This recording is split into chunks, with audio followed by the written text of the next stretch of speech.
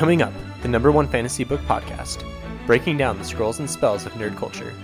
We're Phantology. You may have heard of us.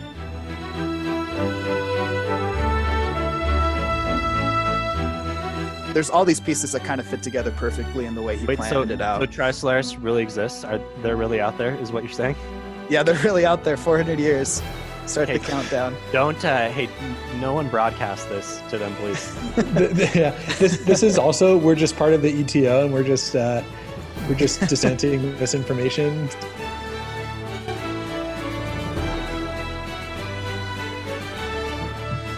Welcome to another episode of Phantology Podcast. This is Steven, and today I have Jake and Josh on the line, and we are going to be discussing the entirety of the Three Body Problem trilogy. The actual name of the trilogy is Remembrance of the Earth's Past, but really I haven't really seen that very much. I think people mostly just refer to it as the Three Body trilogy because that's the name of the first book, which was the most successful. Jake is going to give us a pronunciation of the author's name. So I was looking it up, and this is probably murdered, but I think it's Jiexian Liu. Who knows? People who speak Mandarin know. Americans don't know. I feel like this is a good time to put out there that none of us have really any Chinese speaking background, and so we're probably going to slaughter these names. And feel free to tweet at us or hit us up in the Discord with how they're actually pronounced, but we're going to do our best. Doing our best. And that's a bit of a reveal that this is a book written by a Chinese author, recently translated into English, and it's won several awards or been nominated for several awards. I mean, this is pretty consistently considered the top of recent sci-fi, right? Yeah, I mean, it won a ton of awards when it was just in Chinese and immediately when it was translated into English. And I know as soon as I started reading it, I was like, I need to find some sort of television or film adaptation of it. I know there have been a lot in Chinese, not so many, I don't think any into English yet, but I feel like it's a big deal for any science fiction fans in China. And I think it actually spawned a bunch of fan fiction, and that ended up ultimately creating a fourth book that a different author wrote. It's a spin-off after the events of the third book. I haven't read that yet, but that might be interesting in the future. Yeah, so just a list of awards that it won. It looks like the first one won the Chinese Science Fiction Yinhe Award for the Galaxy Award in 2006. And then when it was translated into English, it won the Hugo Award for Best Novel in 2015 and was nominated for the 2014 Nebula Award for Best Novel. So it's very prestigious awards there. Yeah, Hugo Award and Nebula Award, those are big deals. Yeah. So let's talk, no spoilers yet. We're going to get into more plot-heavy things pretty quickly. But in case you're listening and just want to know what this book is about without spoiling anything for you, let's talk about maybe the flavor of the book, what you can expect going into reading The Three Body Problem. Wikipedia has this classified as a hard science fiction book. So I'm not super well versed in the world of science fiction, but I think it definitely is more a hard system where it kind of give at least a sort of explanation for everything it talks about, all the concepts it has in it. Yeah, it's very Asimov-esque for me. Right before reading the first book in this series, I finished The Gods Themselves by Isaac Asimov, and it has a very similar vibe. For me, I'd say kind of a calling card of hard science fiction would be a really big focus into ideas and exploring these kind of what-if scenarios, how things would go, with the less of a focus on characters themselves and character arcs. It's more, how is society on the larger scale going to react to these things that are happening. And the technology itself is really cool. It gets futuristic pretty quickly. So not technology that we currently have, but reading it's believable to the point where I'm wondering why we don't have these things. Yeah, I'd say pretty much. I mean, there were a couple times in the series where certain technologies were revealed where it was kind of the edge of the suspending disbelief for me, but still within that. But for the most part, all the technologies did not seemed to interrupt the flow of realism that the series had. And like you said, we're more like, wait, that seems so doable. Why don't we have that right now? Let's just implement that. And I don't have much of a science background. I only took like one science class in college. So really my knowledge of physics and chemistry and all these things is pretty much at a high school level. But it was really cool reading all of these, you're getting explanations for things like relativity and advanced scientific concepts, because he does a really great job of showing, not telling writing, where rather than just giving you a lecture on what relativity is, for example, he will show you how it works. And it makes me, someone who isn't really up to date with science, understand and be able to grasp what's going on, even though some of these concepts are pretty far advanced. Along with that, he also does a really good job of using simile and metaphor in describing some of these. In fact, that's kind of a plot point of the third book. No real spoilers here, but there's a big metaphor for trying to pass on some information, and it's really cool. And there's a bit of a science, or not a science, a fantasy flair in the first two books as well, right? There's like in the midst of this science fiction story, there is this fantasy setting that then contributes to the events in the real world, in the science fiction world. I thought that was kind of interesting. There were some things I liked about that, some things I didn't. I thought it kind of took away from the pacing of the novel, but at the same time, when you understand what he's trying to do and what the significance of those fantasy elements are, it's really cool and it's a nice payoff. So that brings me to another thought I had about the series, is that overall it almost feels more like an anthology series than a trilogy. There's a lot of different stories that the author tells and a lot of different ways that he tells those stories. And at times it can feel a little disjointed or disconnected. But I really enjoyed most of the stories he was telling. I'd agree with that as well. I mean, there's pretty big time jumps between the first and second books. And the first book itself, as I read it, I loved it and read it super fast, but it did kind of feel like these are more a collection of short stories or novellas that were all tied around this same idea and principle that they're kind of exploring. And so I can see why some people kind of think this is too disjointed and kind of be thrown off by that. And I guess we should let listeners know, Jake, you haven't read the third book yet, right? Yeah, I haven't. I just barely finished the second one. So we're going to drop you off when we get to the third book, but listeners, do not judge Jake too harshly if he says something that doesn't stand up upon reading the third book. I guess I think one reason why maybe we feel like it is a bit disjointed, one weakness of the series for me was just the characters were not all that engaging. Like I didn't have any emotional connection to hardly any of the characters because that's not the point of the series, and I understand that. But at the same time, I was left wishing that I cared a little bit more about the fate of the characters, right? Like some of the characters don't make it, but I don't really care because I never really felt like I was inside their heads enough. I kind of like disagree with that. I never thought any characters were boring at all. There were definitely a lot of characters that had little or no growth or arcs with them. And to me, that kind of enhances the realism of the story. It's not like in real life, not everybody has these crazy moments where they've realized something and changed because of it. And that's like a central part of the story. But they were like probably 2 to 3 characters per book that I really cared about. And I really cared about the journey they were on. Even though, like you said, that isn't the main focus of the story at hand. I don't know if I can say much about them in this non-spoilery part, but especially Ye Wen-ji in the first book and Luo-ji, I thought their character stories and how they progressed and how they kind of grew as characters throughout the books it was just amazing to me. I really connected with them. I think Luo-ji was the main character that I cared about. He's in the second book primarily, but he does have a pretty good arc, I think. But yeah, I agree that it enhances the realism, and in real life, people don't necessarily have arcs.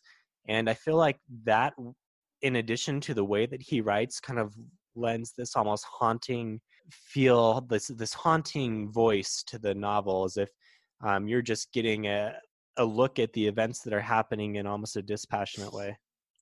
Yeah, I agree with that. It's very, the tone of the first two books at least has this kind of ominous, you're not sure what's going on and you're not sure that anything good is going to happen at the end of it. It's like you said, haunting's a really good word for it. It's almost like in Kingkiller, when the whole time you're promised that this is not going to end well, because you see Quoth in the inn, and it's like you're getting the backstory and you're understanding what's going on, but at the same time you're like, oh, this is just, I don't think it's going to go well. And that's how I felt reading this whole series. So I think it's interesting to remember the name of the actual series is Remembrance of Earth's Past. And while it's not really positioned as here's some narrator telling you the Earth's history, at some points, that's kind of what it feels like what you're saying, with just kind of a dispassionate recounting of the, and I think that's what kind of alludes to that haunting nature. There are a wide variety of characters that will either die or drop off suddenly, not in a George R.R. Martin fashion, but just where you're left questioning who really is important to the story and whose ideas are really going to have an effect in the future, and whose are just, they tried, but it didn't really matter. Yeah, 100% agree. There's a bunch of characters that come in and do some stuff, and then they're just gone, and their plot line is over. They're no longer important. Okay, so any other overall non-spoiler things that you guys are dying to talk about, or should we just jump into the first book? Well, I'd say if you're going to stop listening here, you should read this series if you're at all interested in modern science fiction. I think that this provides a great entry point. You don't really need to be super well versed in order to appreciate this work. And I really enjoyed it. It was engaging, and I thought it was well worth my time to read. Yeah, I'd say the author has an amazing imagination and sense of details, and he rides the line between not explaining anything to the point where you need to look things up, but just explaining it well enough where you can still follow along and you're not left behind. But it really inspired me to start looking up these things that it briefly talks about and explains enough for the plot, but it really piqued my interest in wanting to know more about things like, what is a three-body problem? What are chaotic systems? Coming from a Western society perspective, learning more about the Cultural Revolution in China. And even, it got me down the rabbit hole of looking up how to correctly pronounce Chinese pronunciation, and looking into the different systems like Pinyin and stuff like that. And we'll see how well you do with that, right? Not applied well, but we'll see. No, like I 100% agree. Like I said, I basically have a high school science education, but it piqued my interest and got me thinking about some of these things. I feel like I'm generally smart. I don't know. Maybe you guys disagree, but it was cool to get another view at some of these interesting scientific principles that govern the universe. Yeah, unless you're like a huge science nerd, I feel like you're going to feel a little out of your depth and spend some time on Wikipedia trying to feel smart again. Yeah, lots of Wikipedia. Even in addition to the science aspects of the series, I really enjoyed the moral and ethics questions that are posed. And especially I enjoyed them because they were posed from a more Eastern type of thinking. I feel like in Western culture, we don't really, a lot of the times, whether it's like Harry Potter or, most things that you read, you don't want to put like the good of everyone over the good of the person. Whereas that's kind of inverse, I think, in this series. And even I just finished the Poppy War, that's kind of brought up in that series as well. And it definitely comes at some moral and ethical questions from a different perspective. And I really enjoyed that. Yeah, that's probably what gripped me so fast in the first book is, my knowledge of modern Chinese history is very limited to what, the textbooks in the US have for us in it. And it was really interesting to get that different point of view on what types of morality are valued on the other side of the world, and and just understanding that. And I think the author does a really good job for someone coming from this Western civilization to kind of understand their perspective, even though the morals could be seeming conflicting with what we have. It was written in a way where I understood it, and I, can sympathize with that, and maybe even agree with it now. Yeah, I think the world needs more of that, right? Like understanding how the other cultures are thinking. So hopefully this book and the Poppy War and other books of non-Western origin that are coming out can help us do that and grow as people. Okay, so let's do a quick content warning for this series. Overall, there's nothing super graphic in it. It does have, especially at the beginning of the first book, some pretty intense violence in it. Would you say? Yeah, I mean there are characters dying, and they're dying in pretty realistic ways. So that we're not. If someone's gonna die, they're pretty dead, and they're maybe dead with a lot of blood. Yeah, and I would say it's more brutal than what you get in a lot of like fantasy. Just the way that it is framed is kind of more realistic and brutal. It's not just like, oh, somebody got a coin shot through them and somebody got their head. Right. I mean, not to say that there's a ton of violence, but when it happens, it's there. Yeah, exactly. It's more, and that's what made it a little bit more shocking, is that it's not like someone's dying on every page. It's like they kind of die either unexpectedly or by, I don't know. I don't want to spoil things, but yeah. No, you're good. And then as far as other types of content, there's not hardly any like sexual content, and then there's some swearing. I think there's maybe like 5 or less F words a book. Like just every now and then there's a character with a foul mouth. Yeah. It's. I don't remember there being a lot of language in it, so I think you're safe. The only other content is that it does deal with like some pretty intense moral and ethical quandaries, which are things that you should be considering, right, to grow as a person. So yeah, but I just don't know if you're scared of that. Hopefully you're not scared of that. Come on, snowflakes. Well, I just don't know if you would want to give this to like a 10-year-old to read, because they might like get this nihilistic view of the world. Yeah. There's no way a 10-year-old's going to understand. Well, I remember reading Speaker for the Dead when I was 11, and it shook me, and it was hard for me to read, and I feel like it made me kind of into a pessimist for a little while. So all right, fair enough. Just maybe this is definitely not an adult series in terms of the content, but just in terms the questions that it asks the readers to consider, it might be more well suited for adults. Listeners, if you can't tell, Josh is a parent. He's very cognizant of giving books to children. So I think like every single one he mentions how a 10-year-old would receive it. Well, no, I also have a 10-year-old nephew, so I kind of always think in my head. Actually, he's 12 now. I was just kind of thinking in my head, would I recommend this book to him? If I did, what warnings would I want to give? Fair enough. Okay, let's start. Let's jump into spoilers. So if you haven't read the books, drop off now. I'm going to give a quick recap of The Three-Body Problem, Book 1. The story begins in the midst of the Cultural Revolution in China. Ye Wenjie, our somewhat protagonist, sees her father, who's a scientist, killed and becomes disillusioned with humanity. She is a scientist in her own right and gets caught up in a mysterious satellite base called Red Coast. During her time there, she makes contact with an alien species and invites them to come to Earth to settle its problems. Present day. Scientists are committing suicide. Established scientific principles are no longer true. Wang Miao, a nanotechnology professor, is asked to investigate. He becomes embroiled in a virtual reality video game called Three Body. In the game, the world is unstable due to its rotation around 3 different stars. In this way, we are introduced to the civilization known as Tri-Solaris. These are the aliens that Ye Wenjie contacted. Dissatisfied with the chaos of their world, they are coming to Earth in 400 years now with the intent to colonize our more habitable world. Their technology is more advanced, so much so that they have sent devices called Sophons to Earth to stop our technology and scientific progress. Also, they have established an Earth Tri-Solaris organization, ETO, of disillusioned humans to advance their interests. The book ends with a message from Tri-Solaris to Earth. You are insects. So that's how the book ends, on that ominous tone. And Tri-Solaris is coming to Earth to take over, right? Okay, so there's our summary.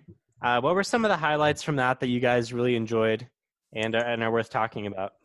Okay, I think that the whole Sophon idea and plot device was just mind blowing for me when he detailed out unfolding the proton to the I guess it was to like the higher and lower dimensions. Yeah, it went from 11 dimensions down to 2 dimensions. Yeah, so it unfolded out to the 11th dimension, or no, yeah, it unfolded from the 11th to the 2nd dimension. Yeah, to create something that is huge, so they can make turn it into a computer and then shrink it back down to the size of a proton. That was, to me, that was one of those parts where it was like almost outside the suspension of disbelief, but just enough in there to where I was like, oh yeah, I'll buy that. That's amazing. Yeah, you have to believe that like interdimensionality transactions are allowed. He really likes that idea. Yeah, he does. That was really cool. I really enjoyed how they basically completely handicapped humanity in one fell swoop and just sent that over, and then just completely demolished any hope that humanity had at catching up scientifically and becoming a threat to them in 400 years. Yeah, I wonder if that was an idea he had all along, or if he kind of found himself in this hole where scientifically it's going to take 400 years for them to get there. I mean, that's enough time for huge advances to happen? So I wonder if he was planning that, or if it was more, this needs to happen for the story to actually happen. So he invented a way to handicap it. I mean, he could have said fewer than 400 years, right? So yeah, but out of that hole. Then that would mean the Trisolarians had more advanced technology to travel faster than, I think it says they are going, or just position their solar system closer to ours. I mean, yeah, I mean, it's based on a real solar system, though. Oh, yeah. Yeah. So, I mean, yeah, I don't know. There's all these pieces that kind of fit together perfectly in the way he planned it out. So Trisolaris really exists? Are they really out there, is what you're saying? Yeah, they're really out there. 400 years. Start the countdown. Don't, hey, no one broadcast this to them, please.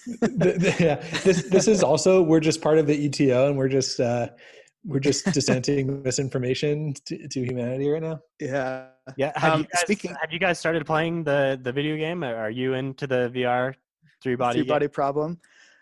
Have they made one? That seems like a gold mine to do something like that, where it's this puzzle of a video game and it's all VR, because I feel like VR is getting big right now.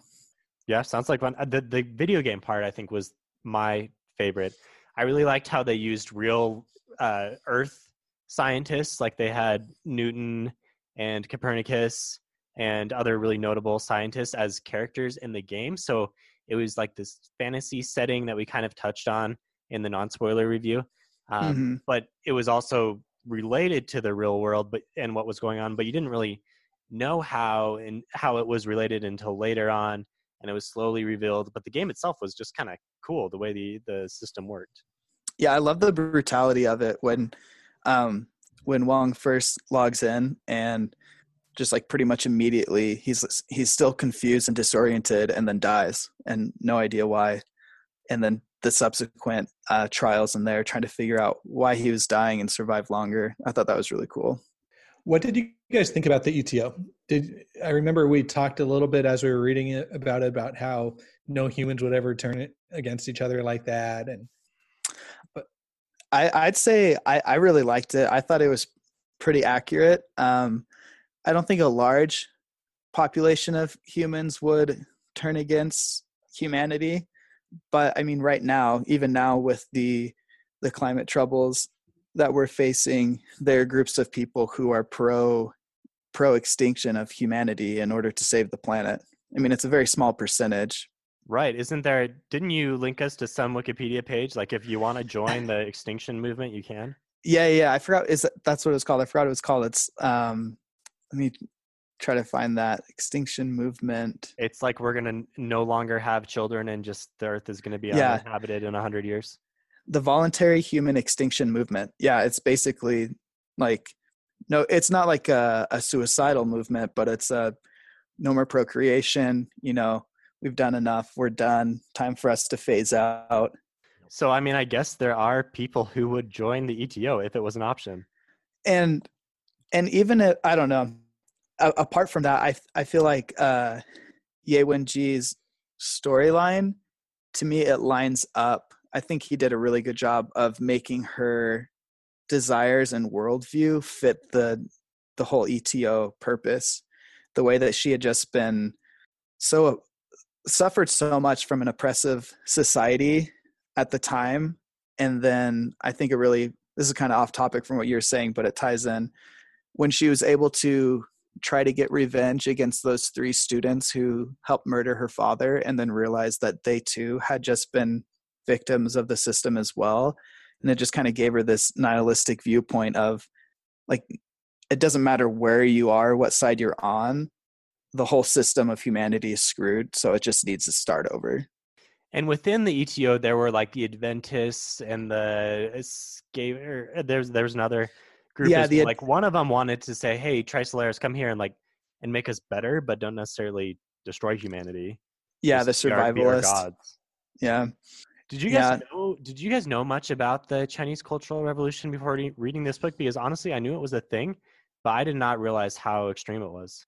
I had never heard the name before. I knew something like that happened, but I figured it all just happened during the communist revolution. I didn't realize there was another revolution after the People's Republic of China had formed. That was one of the biggest Wikipedia moments for me. I mean, you hear that Mao killed this obscene number of people, and honestly, I never really knew how it worked, and I still don't know very much about Chinese history, but just reading this book, I think, was really valuable for me to be able to not appreciate, but understand what happened, one of these terrible events that happened in the world.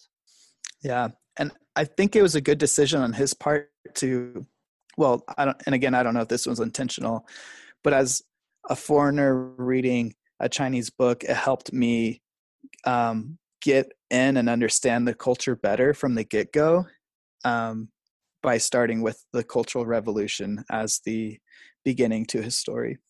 Yeah, it really is a good backdrop there, and it kind of sets the stage for some of these themes that he tries to set up throughout the rest of the trilogy.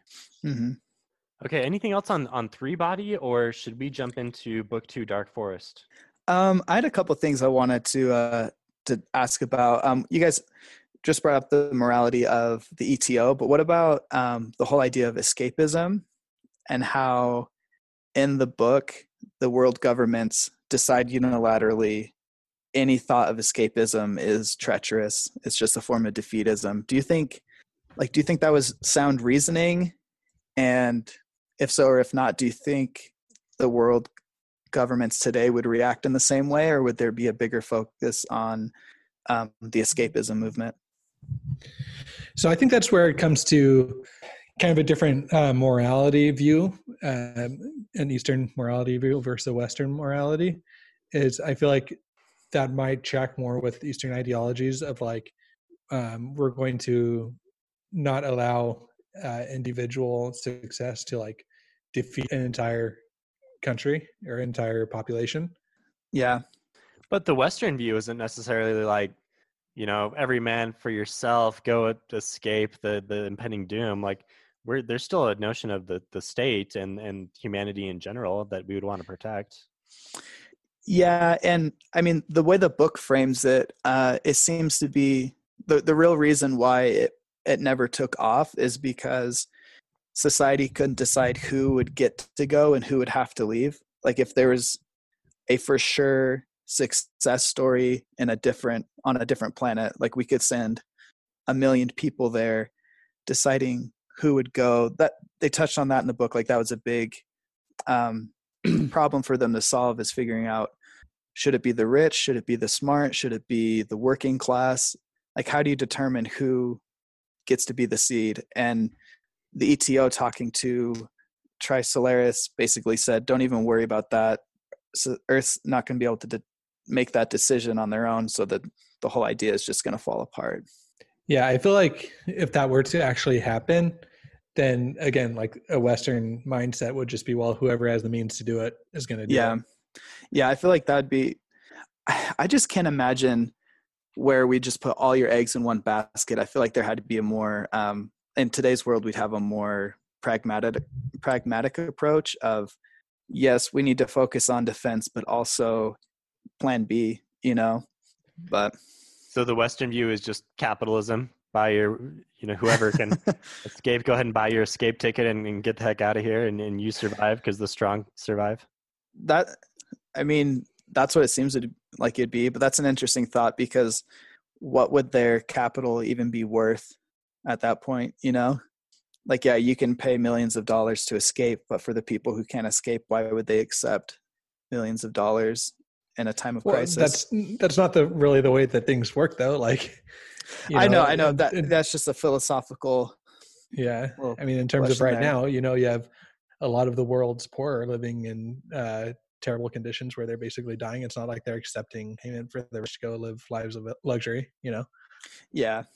I bought it. A lot of these philosophical discussions, especially like with escapism, I at first pushed back about it. And then the more I thought about it, the more logical it seemed and how that could actually happen or something like it. I don't know if that exact thing would happen, but I liked how he picked a philosophy that would prevail and went with whether if that's the one that would actually prevail. I feel like there would be some prevailing philosophy that might be a little bit illogical, but people would fall in line and support it. And I think he does a good job of linking Eastern and Western ideologies together when he chooses these philosophies. Like there's ideas from both, and you even see that like in the language that develops later on. It's a compilation of Chinese and English characters. So he does a really good job of considering both sides and really tying it in. And we've said that he touches on a lot of more Eastern things, but I think he also, it's not like all the characters are Chinese, and there are, especially in the second book, there are some characters who develop very Western ideas that fail spectacularly. Yeah. So wrapping up this book, I feel like you should, if you're at all interested, you should for sure give this book a shot. It's not very long. How long is it? A few, like 300, 400 pages? I think it's 400. Yeah. So it's not super long, especially if you're used to reading books. Yeah, this is your pretty classic trilogy thing that happens where the first book is like 400 pages and then they just grow by 100 pages or so each time. Mm-hmm. Yeah, but I think that if you read the first book, you'll have an idea of what the rest of the series is like. Yeah.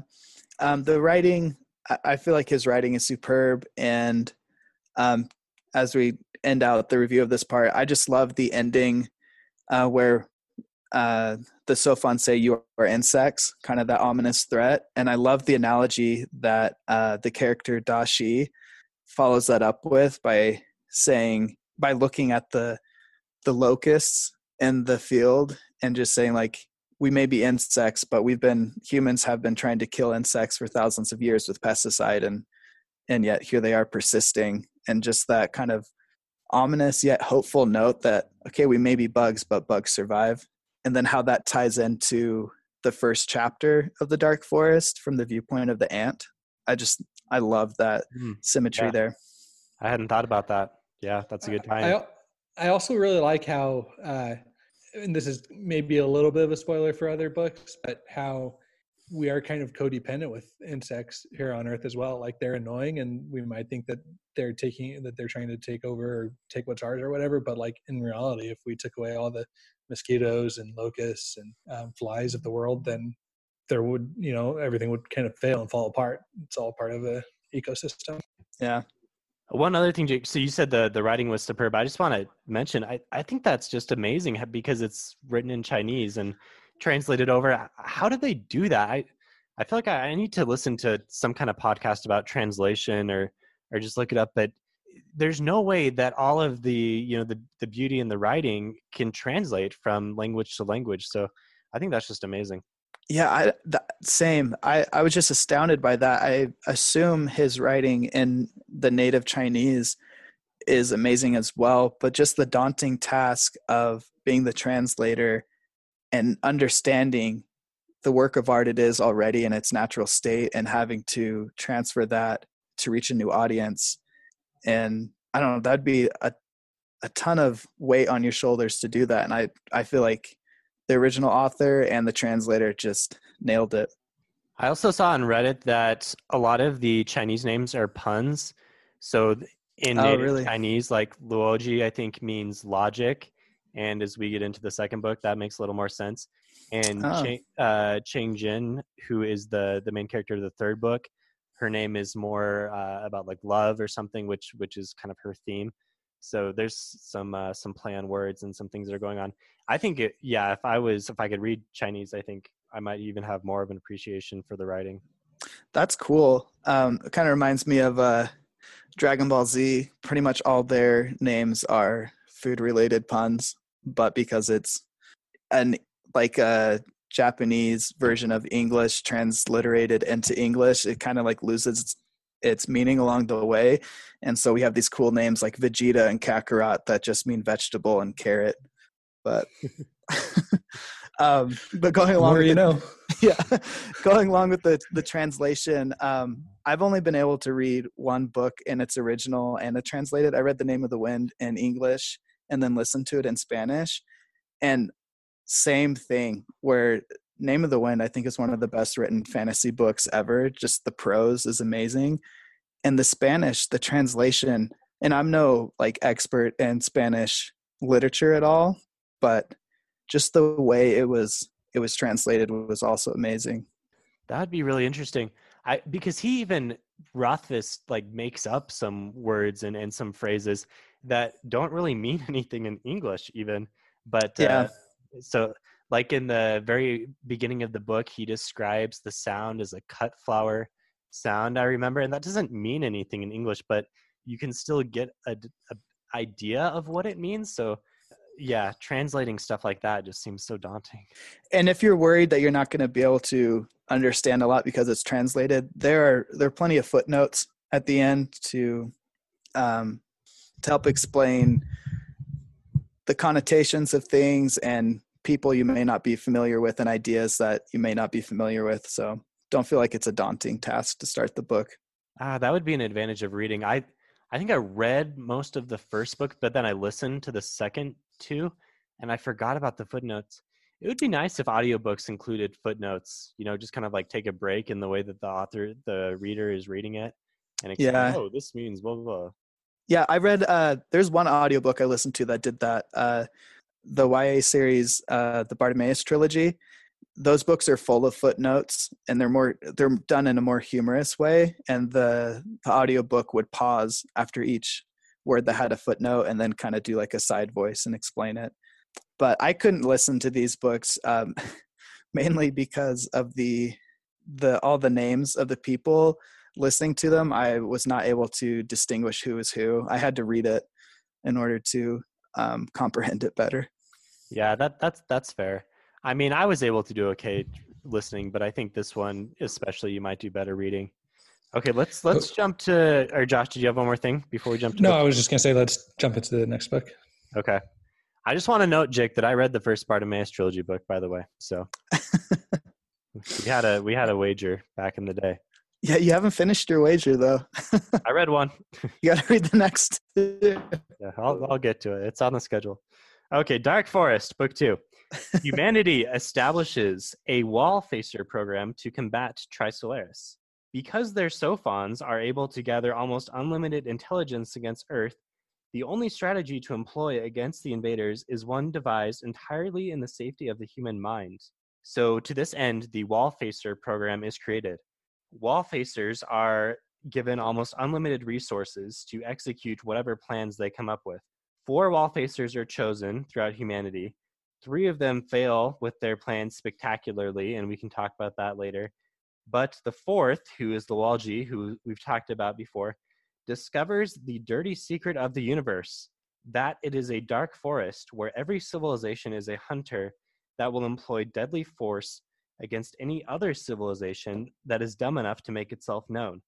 Luoji is able to set up a mutually assured destruction deterrence system against Trisolaris, and the two civilizations agree to an uneasy peace and sharing of technology as the book ends. Also, during this book, a couple centuries pass, technology advances by leaps and bounds, and our cool solar system fleet that we build is just destroyed spectacularly in a doomsday battle. So that's a high-level summary. We can talk about more of the points of the book, but what are some things from this book that you guys really enjoyed? I personally loved how egotistical humanity was. You know, they start off by feeling kind of defeated, but still making escapism like illegal. And they're like, okay, well, we're going to come up with the solution. We're going to advance, and we're going to try and delude ourselves into believing that we're going to actually be able to conquer these people. And because we were able to develop faster travel or whatever than they had, or than what we thought they had, then we're like, oh, we're superior. And I just thought that was such a common thread throughout all of humanity. Whatever culture you're in, humanity and people think like are very egotistical. They think that they're the best. I loved that that's the direction that I went. Yeah, so like 3/4 of the way through the book, after following Luoji's narrative for a while, he goes into hibernation. Hibernation is a technology now, just accept it. So he goes into hibernation and he wakes up. I can't remember how much longer. I want to say like a couple centuries. And he wakes up and he's confused because everyone's like, oh yeah, we've got the, Trisolaris. We'll handle them. They're coming, but we've got the space. We've got the space fleet now, and they have cool weapons. So yeah, Trisolaris, not a problem any longer. And we're like, as readers, we're wondering what in the world, because up until this point, it's always been, what are we going to do? Because Trisolaris is coming and our wall facers have failed. And all we've got is this weird thing that Luoji did, and no one really knows what it is. But then he wakes up and it's not a problem anymore. And I love what you said there, Josh, because I think that's totally what humanity would do, sadly. Yeah, it's just that blatant overconfidence. And I think that's like one of humanity's greatest strengths and greatest weaknesses. Just the strength in the sense of that, like, just pure grit. And, this is a hard situation, but we're good enough to overcome it. But then greatest weakness and being so arrogant that their fleet was able to just be torn to shreds by it. Yeah, and you, like you said, it was a strength because they were able to enter, what do they call it, like the golden age, or yeah, that like utopia. They were able to develop this utopia because they all came together and developed these technologies, and everybody kind of started working together, and they created the best civilization that the Earth had ever seen, built upon a lie, and I guess maybe not a lie, but just complete overconfidence and delusion. But that's what was needed to develop this utopia. Worth noting, though, I mean, to get to that point, they had to go through the Great Ravine. They call it. Basically, they destroyed the surface of the Earth and killed off a vast majority of the population. So population is much smaller now. They've got this utopian society, but at a pretty high cost. Well, right, but you'd think that. I thought that was really believable, and if they wouldn't have developed this overconfidence, then they will have stayed in the Great Ravine kind of until they just came and got annihilated by the Trisolarians. Yeah, it's like a balancing point of how much is too much. And I mean, with like, if they hadn't realized all the damage they were doing that caused the Great Ravine, then there wouldn't be a utopia because everything would have been ruined. But they went just far enough to where they're able to continue forward without overly permanent damage. So I touched on two plot points that I think we should talk about more. One was the other wall facers.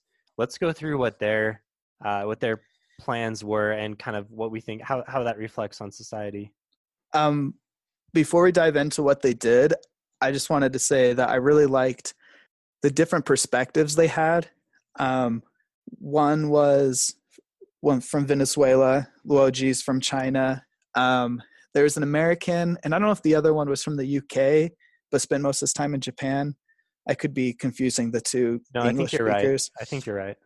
But I just thought that was cool, trying to get like the broad spectrum of different worldviews on Earth. I think that's one of the greatest strengths to diversity, is having different points of view and the way you see and interact with the world, which would be necessary when you're trying to solve this huge crisis. But it just made me think, how would you really pick someone? Like, what criteria would you look for into picking a wall facer? And I think diversity and thought would be top of the list there. Yeah, and you can you can see almost what the author thinks of these different ideologies in the way that their plans are formulated, right? So the Venezuelan guy, Ray Diaz, his plan is blow up Mercury, and it's a deterrence plan. So he's got bombs set up to blow up Mercury and send it into the sun and destroy the whole solar system. And he's going to say, look, Tri-Solaris, unless you cooperate, we're taking ourselves out. Pretty drastic action that, I don't know, maybe reflects some of the drastic things that some of the extreme South American governments have done. I think his plan wasn't even deterrence. I think it was, if we lose the Doomsday Battle, just do that. I thought that was the distinction between his and Luo Ji, whereas Luo Ji at the end was like, this is the last thing we have, whereas Ray Diaz was just more of a spiteful, you're not getting the Earth. I could be remembering that wrong. But yeah, it kind of goes with his character. We talked about how the characters aren't they don't have a lot of growth, but I feel like all the details in them, there are a lot of details in the character. Like Ray Diaz was kind of annoyed with the rest of the world leaders because they didn't take him as seriously as he wanted to. And I feel like his plan was kind of a reaction to that part of his character. Yeah, I mean, he basically ticked off the whole world with. Yeah. They ended up just stoning him at the end, right? Yeah. He went back to Venezuela and his own people stoned him. So then our one of the other guys was Frederick Tyler. His plan was, and correct me if I'm wrong here, but he had these drones that were going to be militarized, and his plan was like to trick Tri-Solaris. He was going to take them water, because part of the Tri-Solarian society was they needed water to rehydrate their bodies. So they're aliens, obviously not humanoid, but they're able to dehydrate and rehydrate their organs. So they need water. So he's going to take them this water, and then the drones, once under their control, he was going to take back control and basically make them kamikazes. Did I miss some details? Yeah, basically he was basically just going to nuke the fleet with hydrogen bombs. So he was going to destroy the human fleet first to gain the trust of the Tri-Solarians. Oh, that's right. I forgot he was going to destroy the humans. That was the problem with his plan. Yeah, his was a very much kind of that idea of do like kind of that sacrifice of not many humans will survive. They're going to take a lot of damage, but not enough to completely wipe them out, kind of thing. Kind of seemed like it would have worked if it wasn't discovered by his wall breaker, right? Yeah, I felt like that idea had validity to it. Well, not once we know what the fleet was made out of. Well, yeah, sure, yeah. Which is what his wall breaker came and told him, right? That it wouldn't even scratch the surface of the fleet, and so maybe more arrogance there, more Western arrogance.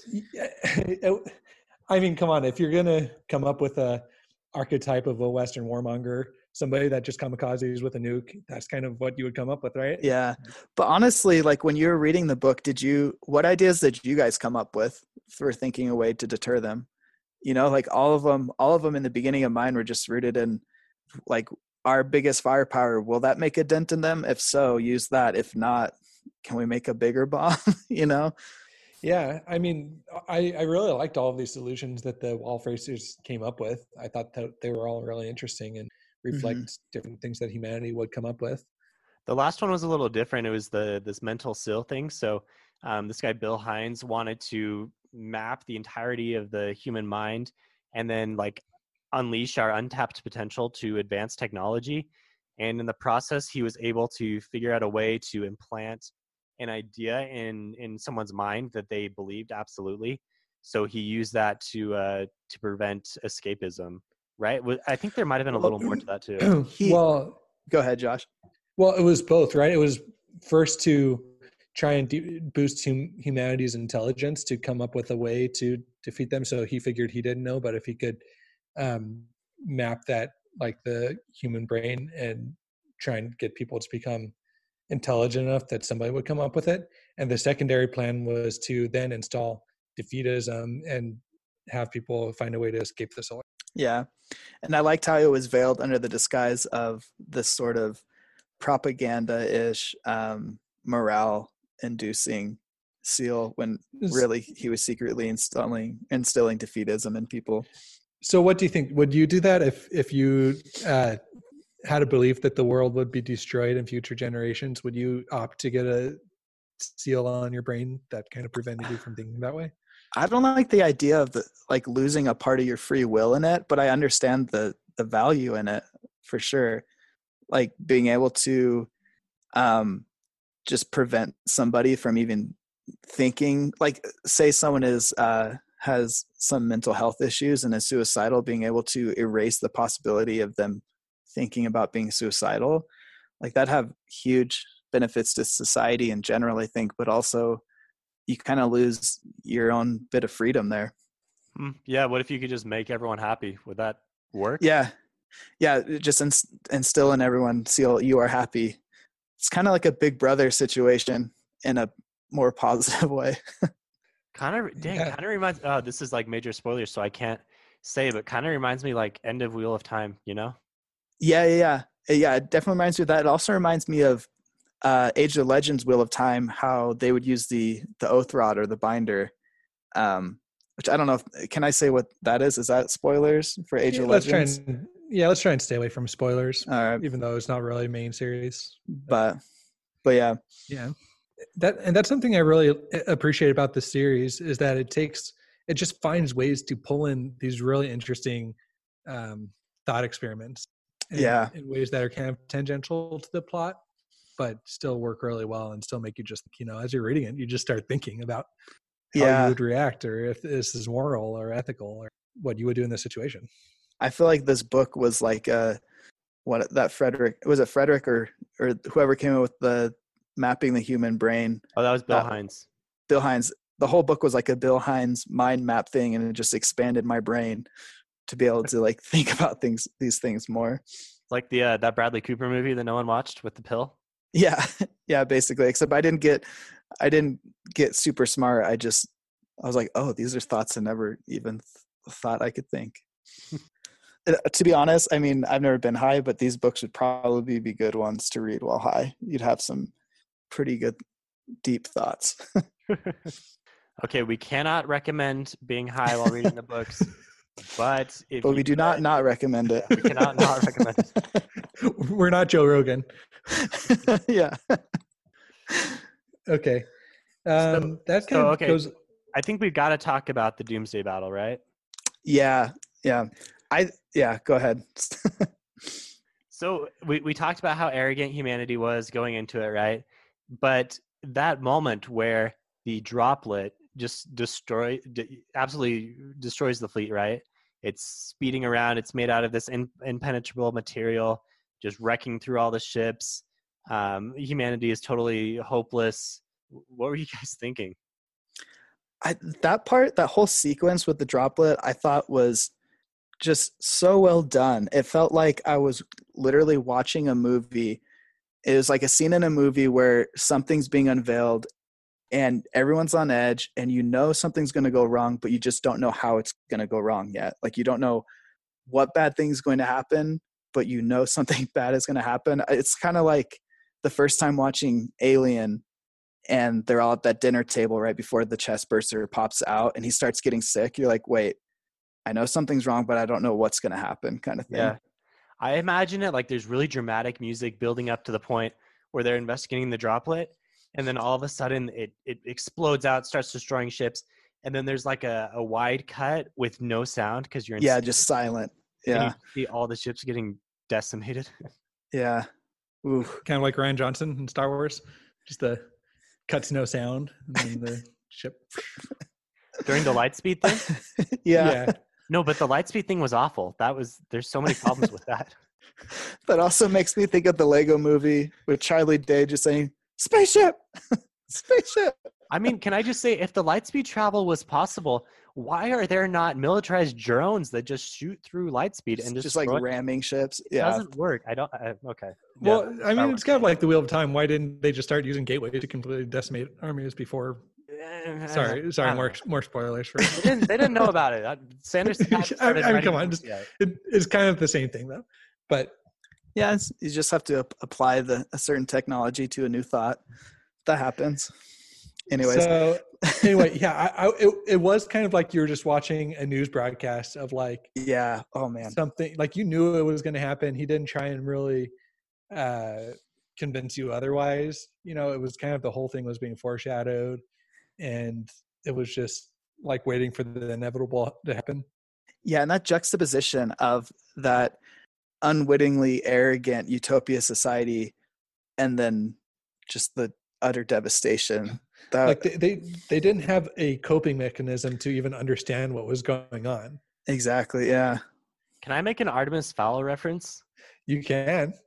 This reminds me of Artemis Fowl when the young Aries break down in tears when their cell phones no longer work because they don't understand what's happening. So if you get that reference, tweet at us. I've read a few of those books, but I have no idea what you're talking about. That's a deep cut, Steven. That's a way deep cut. Those books are fantastic. They were not book, like, fantastic. 10 times in my childhood. No, 1 out of 10 stars, the whole series.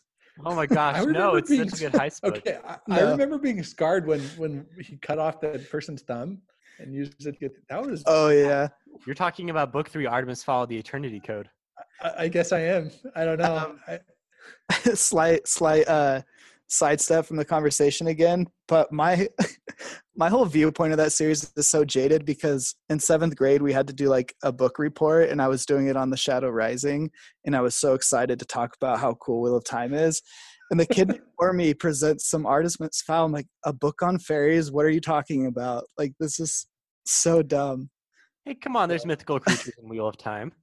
I know, it was such a stuck up what's the word I'm looking for? Like, so like my views on reading back then were so stuck up. So this is Jake's first time on the podcast, but we're excited to have him back more. He's going to be our Wheel of Time expert, our guru. I'm not an expert. Apparently, it's enablers or anything like that. Okay, well, I mean, we always try and convince Jake to read other stuff, and he is good at reading other stuff. But especially as we've been starting this pod, we were like, Jake, read this, and we're like, has Jake just stopped reading? And then he tells us he's on book like 13 of the Wheel of Time. To be fair, I'm the one who found this series and suggested it to you guys. I know, and then I read it this summer, and I was excited to talk to you about it. And then both finished it before you. Like I said, I read the first book in like a day and a half, and then work got busy, and I couldn't listen to it. And that's how I usually read books now at work, because I just listen to them. But I couldn't do it with this. All right. Well, we'll forgive you. All right. So in the future, Jake is going to be our Wheel of Time maester, so to say. We're going to start doing a Wheel of Time series in preparation for the TV show, which we're pumped about. But that'll come in the. Getting back to this, so we just talked about the devastation of the droplet. Kind of the result of that is we already had Zhang's fleet escape, and he's trying to make his way, following his own self-instilled defeatism, not from the mental seal, but just his own. But then also there are 2 or 3 ships who escape the fleet's destruction of the droplet, right? And they make their way towards other planets. Am I right in that? I think there's like 5 ships that initially escape, but yeah, what happens with them? Because this is good. This was probably, I don't know. There's so many parts in this series where I'm like, this was probably one of my favorite parts, and there's like 30 of them. But we kind of get a mini representation of the Dark Forest philosophy, where we have these groups of ships going off to their destination, but they realize that their probability of survival would be much higher if they were able to have less personnel and more material, i.e.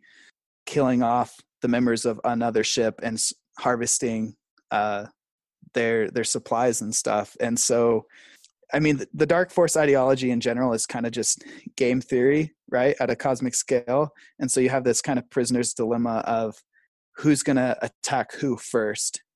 And you have basically everyone gets attacked, and one ship from each group survives and is able to harvest the rest from the others. And humanity is just appalled at the decision that happens. Yeah, well, it's interesting because it's not quite a prisoner's dilemma, because in the prisoner's dilemma, everybody could come off better, like if nobody killed each that's other. true. So it's That's more true. of a zero-sum game theory type situation where they will be better off if they destroy the other ship. And so it's interesting because, again, that's how Dark Forest kind of philosophy of we need to destroy this civilization before they can become advanced enough to destroy us. And it's kind of a zero-sum situation. Yeah, and this again kind of highlights the difference in moral thinking in different cultures. From our culture, I feel like we kind of have that Captain America mindset of, like, I don't remember what he says in Infinity War, but basically like the no man left behind. We're going to try to make this with everybody. We're not going to have someone sacrifice themselves just to better us. And in that situation, there was a possible chance of them making it without anybody dying, but just the odds were so much better if they were able to attack someone else. And kind of the opposite of that mindset is sacrifices must be made for the betterment of society, right? And in that situation, some people need to die to guarantee the survival of the collective as a whole. So what do you think would really happen in that situation? Would it be how it played out? Because the way it played out was basically whichever ship realized what was going on first was the one that made the first attack and was ultimately successful. So if we had two ships and one was Eastern philosophy and one was Western philosophy, would the Western one just try to make it on their own and then get destroyed by the Eastern one because the Eastern one would say, we need you to survive? Well, I mean, those are like the philosophy in their realms, but I don't think that's how people in each society kind of act in general, because you'd also get the whole, like, the scare dilemma of, are they going to attack us? Well, if they're going to attack us, like, we should attack them preemptively, which you see a lot in Western society, unfortunately. But all right. Well, yeah, I thought that the ending was super good. It was a great analogy for the Dark Forest philosophy in general. And I thought it was a great little microcosm or case study of what we were going to be facing going forward in the series. And again, the writing was done so well that, like, me personally, I would be like, no, we should just try, we're in this together. Let's try to make it. But it was written in a way that after they did attack each other and those ships were better off at the end of it, I thought, that maybe that was the right decision for humanity as a whole. Like, I totally understand that. I wasn't appalled at the mass murder that was committed. I was kind of in agreement with it. Okay. Any other final notes, final cuts here on Death's End, or should we kick you off, Jake, and Josh and I will finish up? There's a couple other things I wanted to talk about. First of all, how did you guys feel about not Luoji's wife, but the idea of his wife before he found his wife? How did that sit with you guys? I didn't like it. I thought that part was weird. I honestly, like, almost sexist in the way that it was portrayed. I didn't love the whole dream girl fantasy thing that he had going on. Maybe I missed the point. I don't know. I didn't see the sexist thing, but now that you say that, I can definitely see how that would come off that way. Like, her character had no character. She was basically a Barbie doll. You're talking about the idea, right? I'm talking about, like, the woman that they find that is the idea. Oh, I just meant the idea in general, but I didn't feel that about his actual wife. But what did you think, Josh? Well, I think that goes back to, in general, the characters in this book are not that great. It's not that great, but they're not the highlight of the series. Mm-hmm. And so I think just having a lack of character development in his wife wasn't really that surprising. Well, honestly, Luoji was a great character. I thought he was the best character in the whole series. He was, but he is a great character. But his wife, his wife wasn't. She was what, like, her role needed her to be, and that's about it. Exactly. Yeah, and I feel like that's what he did with all the characters in this book, is he developed them out as much as he needed to, and with the role that his wife played. I feel like it was so crucial for Luoji's character in general, finding her. I mean, apart from this, like, mind girlfriend wife he had before he met her, but just how he's kind of like this fish out of water character who doesn't really understand his own self-worth or even purpose in life. And then I feel like after marrying her and having a child, that's when he really starts to get things, and that's when That's he fair. Yeah. like starts to be able to become a true wall facer. But that kind of takes him out of his hedonistic living, and he has a purpose. But the whole idea so the mind girlfriend thing is he was dating this author who wrote romance novels, and he thought they were all just kind of like similar to what we're saying about his characters, or just like you write these books about these characters that are just one dimensional because they're just kind of these, if I remember right, he considered them just like steamy romance novels that were like the characters themselves weren't worth much. And then the girlfriend says, you should try to just create a character in your mind and then see how like worthless they are. And basically he creates this person in his mind of this woman, and he starts to have like mental hangouts with her in his mind, just like conversations, just like it was like this little character that like imaginary friend who but like was a fully fledged person in his mind. So I said there was like a fantasy element of each book, and that was the fantasy element of this one, in my interpretation. But I felt like in the other two books, the fantasy elements ended up contributing to the plot much more than this one. I didn't see the point of this one quite as much. I think it like the point was just connecting to him finding his wife, which the connection there is kind of far-fetched. I think of it more as like a meta look into writing in general, kind of like this breaking the fourth wall of Cixin Liu kind of discussing writing in general when you create a character. I don't know, it kind of provokes the question, can you really, for aspiring writers and current authors out there, can you really create a character so well that you could have like an ongoing like friendship / relationship with, I don't know. That's the way I saw it, but it did kind of like compared to like, I haven't read Death's End, but compared to the fantasy portion in Three Body Problem, this one was much more kind of breaking the fourth wall out there, just this little mental exercise that didn't have as much to do with the plot. I thought it was really interesting though. This one, it kind of reminds me of like something that would happen in a Stephen King book. Yeah.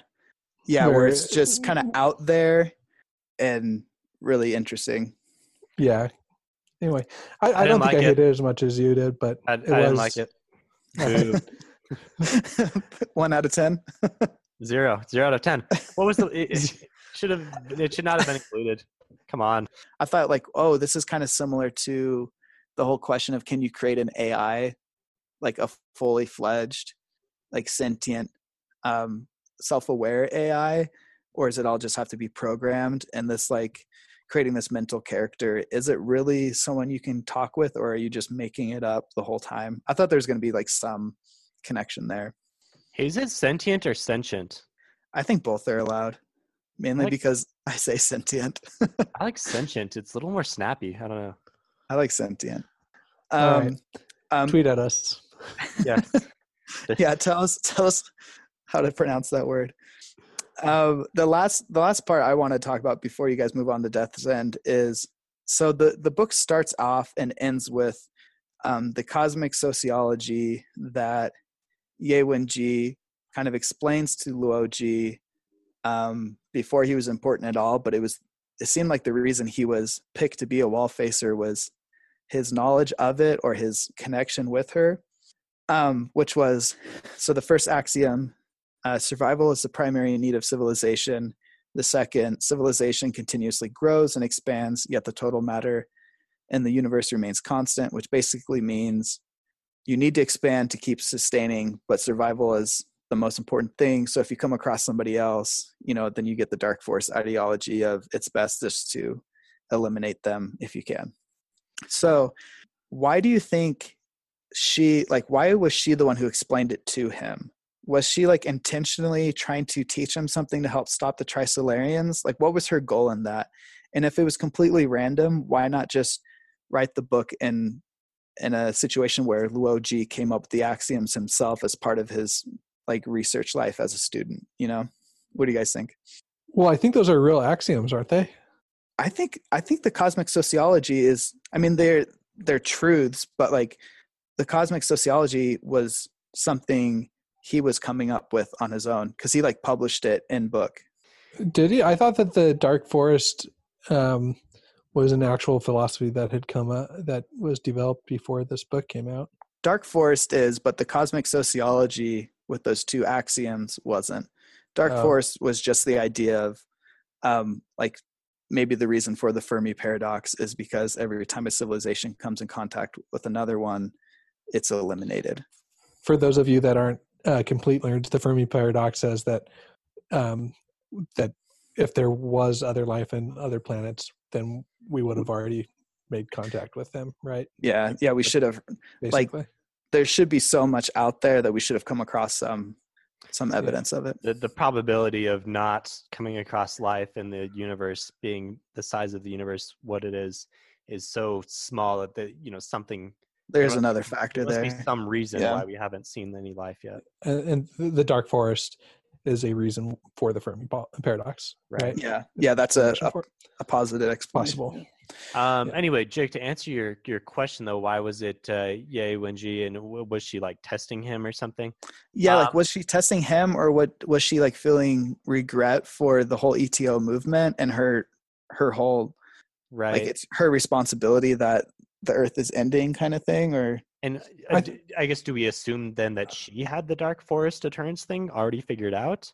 And I don't know. Like, hey, here's an idea. If you solve my puzzle, the Earth can survive. I don't know.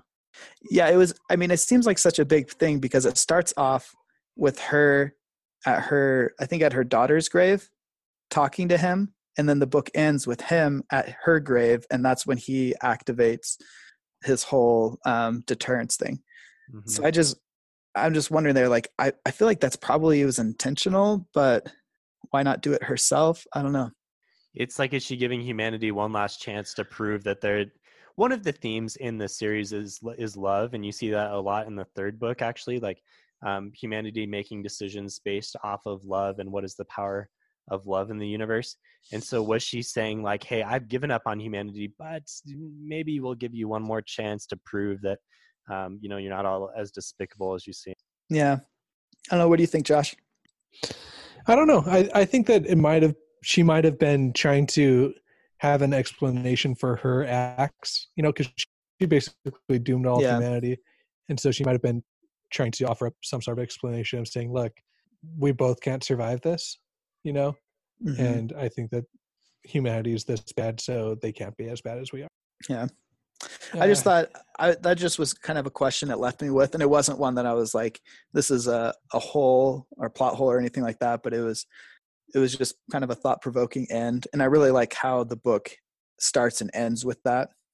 I thought that was kind of almost poetic in the way that the plot is structured. Cool. Okay. Any more for us?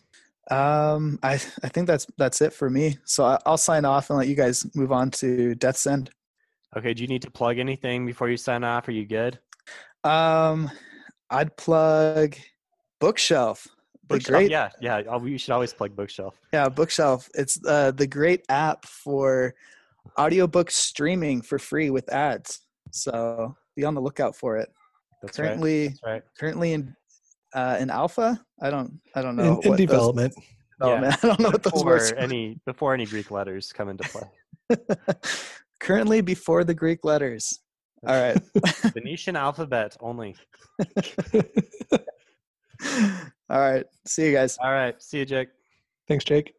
Okay, man, we've gone long here. We hit those first two books really hard. I think we can probably wrap up this third book pretty quickly. I'll read through my summary, and then we can both just hit on a few points and wrap up and maybe give a final word on the whole series. So the peace between, as Death End starts, the peace between Earth and Trisolaris does not last long. Chung Jin, I believe is how you say her name, a young scientist, is elected to be the sword holder, which is the individual responsible for holding the key to the mutually assured destruction deterrent system that Lualji developed. As soon as she becomes the sword holder, Trisolaris immediately attacks, having deemed Chung Jin to not be a threat of activating the deterrent system. She indeed does not, and it seems that Trisolaris has won. They begin to prepare the Earth for colonization, requiring all humans to move to Australia or Mars. Just when it seems that humanity will be completely conquered, one of these surviving ships from the Doomsday Battle of the previous book activates its deterrence system, broadcasting the location of the Trisolarian planet to the universe, and then exposing it to Dark Forest attacks. Now, as an extent, the Earth would also be exposed to Dark Forest attacks because of the contact between Earth and Trisolarian. The Trisolarians immediately leave Earth, which has avoided its immediate problem, but must come up with a way to avoid Dark Forest destruction in the immediate future. They develop several plans, but eventually choose to establish bunkers in the shelter of Jupiter, which would be able to survive even if their sun was destroyed. However, they don't anticipate an attack of an entirely different nature. That attack comes from a dimensional bomb that decreases the dimensionality, that's a tough word, of the solar system to 2 dimensions, completely destroying everything except for Chang-Jin and her random friend. They escape, do some uninteresting and confusing things, in my opinion, and eventually arrive at the end of time expecting the universe to be born again. So, as you can tell from my review, I really liked like 90% of the book, and then the last 10%, I couldn't really visualize it as much. It got a little too meta for me. How was it for you, Josh? Yeah, it was. I think the third book was my favorite, partially Okay. because it was much more character focused, and I thought that it provided a lot more closure. Well, in some ways, I mean, you kind of get to the fate of the universe, and that's kind of left hanging in the balance if there was enough matter left. Right. I mean, we Because people assume kept that going. there is. So at the very end, they had this weird like civilizations were to the point where they could develop their own mini universes, and so Chang-Jin, and she picked up some new random boyfriend type guy from one of the surviving ships because Earth and the solar system had been destroyed. Anyway, those two entered this mini universe. Well, wasn't it what's his face that had been his brain had been sent off in the second book? No. That was the No. disappointing thing. So you're thinking of young Tian Ming, who Yeah. so his brain got sent off in the third book as part of the Oh, elevator or the staircase program. So they yeah, sent yeah, him off to the Trisolarans, and he provided them with the fairy tales that they yeah. ultimately Right, right, right. interpreted to understand some of the scientific principles of the universe, and light speed travel and such. So he was significant there, but then you thought that he was going to do something towards the end after the solar system had been destroyed. Now he provided them with the mini universe, but because of basically an interstellar type in the movie Interstellar, when they go down to the planet and they come back and 50 years has passed and they're like, holy cow, we're And not he had prepared just for barely this. missed. Yeah, he had just barely missed him. Yeah, so something similar happened, but like 13 million years pass. And so young Tian Ming is way dead now because he was down on the planet. Yeah, that's And right. That's right. so our main girl, Chung Jin, is there with this new guy that she picked up, and it was like this whole separate plot happened after 90% through the book, and it just didn't have enough time to really to make any dent for me, and things were happening so fast and got so meta so quickly that I didn't enjoy the end of the book. I thought it was too much too fast. So this is another thing where it kind of feels like a collection of short stories, where it feels like there's another short story that was just tacked on the ending of Yeah, the book almost. yeah. So I mean, the destruction of the universe was crazy, or the solar system. yeah, so That was a crazy part. that Go was ahead. amazing. Just going to get the perspective of some almost like accountant type figure, right? That was just like, oh, I see a little speck over here. Let me just flick out a little dimensional bomb that will completely destroy a whole solar system or multiple Yeah, solar systems. Yeah. yeah. The alien accountant guy. Yeah, Yeah. So that was a really cool perspective. I thought again it went to show the fact that humanity was so egotistical and arrogant that they thought that they had come up with the solution to being demolished by hiding behind Jupiter. Was it? Yeah. Yeah. So they're like, oh, we've observed the dark forest destruction in Yeah, two other worlds. because We know our how it two works. different points of data that we have, Yeah. we're now superior in our I mean, understanding to of be fair, how. what else could they have done, right? Like, there's no way they could Right. have. Yeah. I No. mean, I guess they had some data on this fourth dimensional thing that happened with Blue Space and Gravity, the two ships that survived the destruction. But there's no way they could have put that together to know how to survive. Like, realistically, they never had a chance. No, and it was the same type thing with the Trisolarian invasion. Is it makes you think about how in the end there are probably forces in the universe that could completely take us out, and in some ways, despite how amazing humanity and civilization is, we might not be more important than insects are. That's kind of a theme of the book, and um, that doesn't take away from the greatness that is humanity, but it also helps contextualize where our standing might be in the universe. So Chung Jin had a chance, we think, to maybe save humanity if she had approved the light speed travel initiative that her frenemy Wade was developing. But she ultimately chose not to because at the time there was eminent potential for pursuing. There was a lot of danger around light speed travel because they thought it would expose their location in the universe, which it would have. But they could have developed it in a different way. But she ultimately said, no, we're not going to do this because doing it would provoke a war. So that was interesting because it kind of gets at this theme of love and the power of love in human civilization to I don't know, to avoid death. I don't know. I struggled with this because it seemed like he was trying to say that love is all powerful, but then also, hey, if you go with your gut and try to save people's lives, ultimately we're all going to get destroyed. Yeah, I mean, I think that part of it was there's a lot of times when there's a lot of utility involved with it, and we need to make the best of what we have with the time that we have. And I think that was her point: is this might save humanity, but it's going to also destroy humanity. Like, what is humanity without love? Is kind of what I think that the theme that you're hinting at is. And if all of humanity is wiped out in this massive war, then is it really worth saving? Yeah, Or do yeah, we yeah, yeah. I think that's what I was trying to get to. yeah, because if everyone, think about it, like, if everyone alive, would you rather have everyone alive right now live out happy, peaceful, content lives, right, and then have humanity be destroyed, the future, or would you rather destroy humanity as right now with the possibility of maybe saving the species down the line? It's kind of interesting, and I don't know which one I'd pick. I guess that's kind of what he gets at too with the whole Australia resettlement thing when humanity is just uh, decaying into chaos within the space of a month or two because there's no more love left in the world and everyone's just out to save themselves. Yeah, that was pretty crazy. I thought that was a really interesting, again, almost a little short story that he put in there with what would happen if now we have these alien overlords that came and colonized us, do the risk strategy and put them all in Australia. And Yeah. Send them all back to jail in Australia. uh, so I did enjoy that part, and I thought it was interesting. Oh, who is that Aboriginal character that was from Australia that helped Oh, kind phrase? of, yeah, he was cool. Helped them think through some of the moral quandaries that they had. I imagine phrase is like old Hugh Jackman.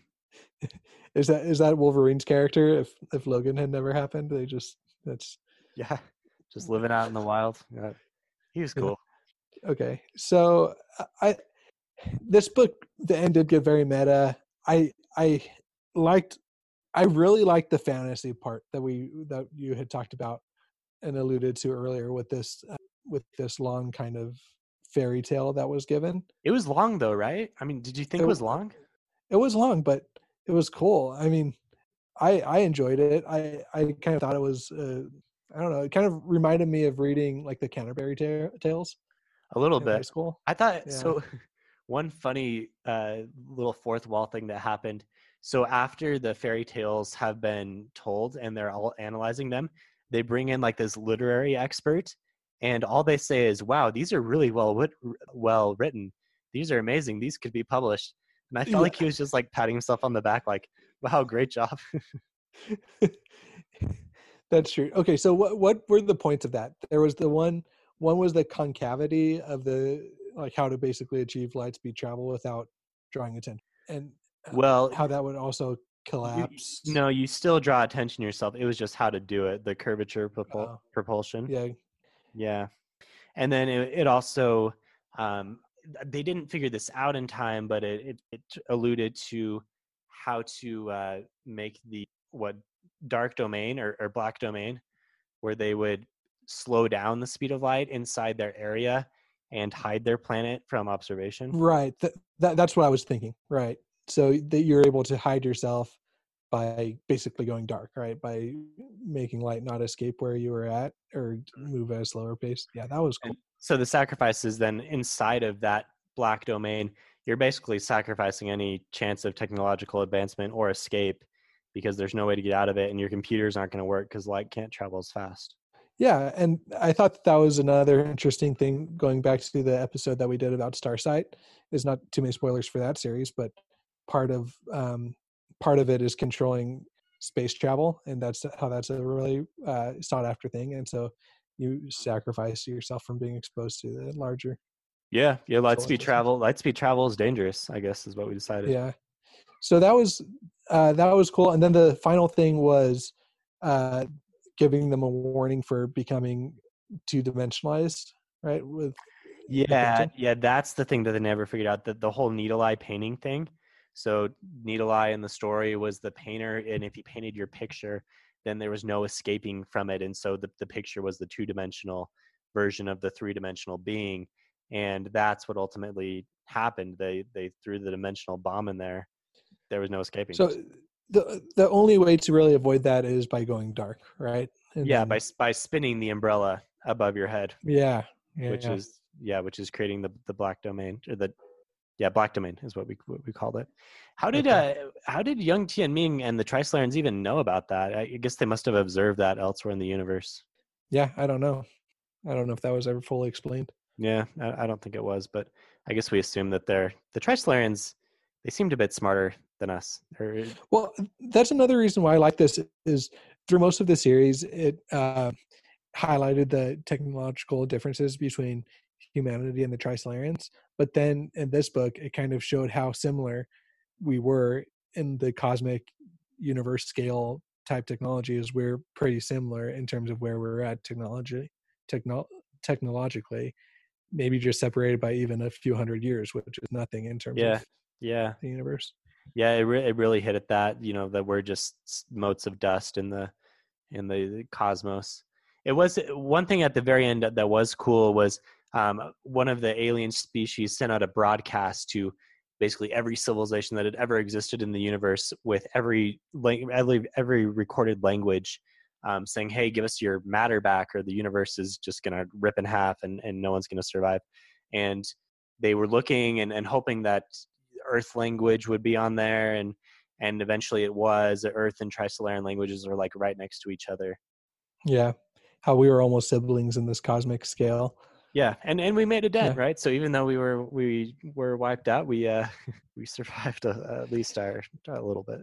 So yeah, I did enjoy how that it still came down to, are we just going to protect ourselves by making our own little universe and eating up the matter that makes up the entire universe, or are we going to do what's better for the universe and give that back, even though it means our destruction?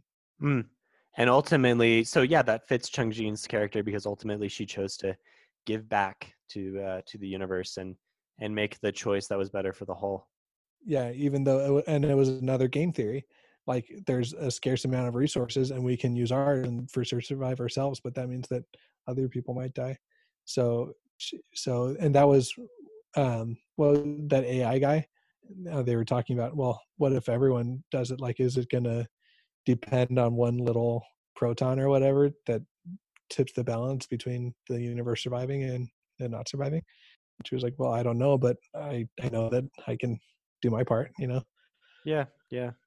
I think in this conversation, I've realized that a lot of the themes maybe I didn't give enough credit for, and you guys have helped me expose a little more understanding to the series. I think I like the series more after talking. Yeah, that's the biggest takeaway I had, was that the plot was not seamless by any means. The character work was not amazing by any means. I did like the prose. However, I think it would have been way better if I was reading in Chinese. In reading the translation was really good, but it didn't blow my mind or anything. But the themes and the thoughts that it provoked were amazing for me, probably more than any series that I've read in a long time. And that's why I remember most from reading it almost a year ago, is just the moral and ethical philosophizing that I did in my own head as I was reading them. Let's close on that note. Thank you, Josh, and Jake posthumously, since he's no longer with us. But he is still alive. Still alive, but not in our frame of reference in this Zoom. Yeah, not in our universe. Yeah, that's right. Bring it full circle. Anyway, we've started Malazan Book of the Fallen, Book 1, Gardens of the Moon. So we're gonna go through that. We're excited to take on the challenge. And as we read that, we're gonna be coming out hopefully with weekly podcasts of other things. I know that Ben wants to do a Words of Radiance review, so look for that. That'll probably be our next episode. But this is Steven and Josh signing off. See you guys later.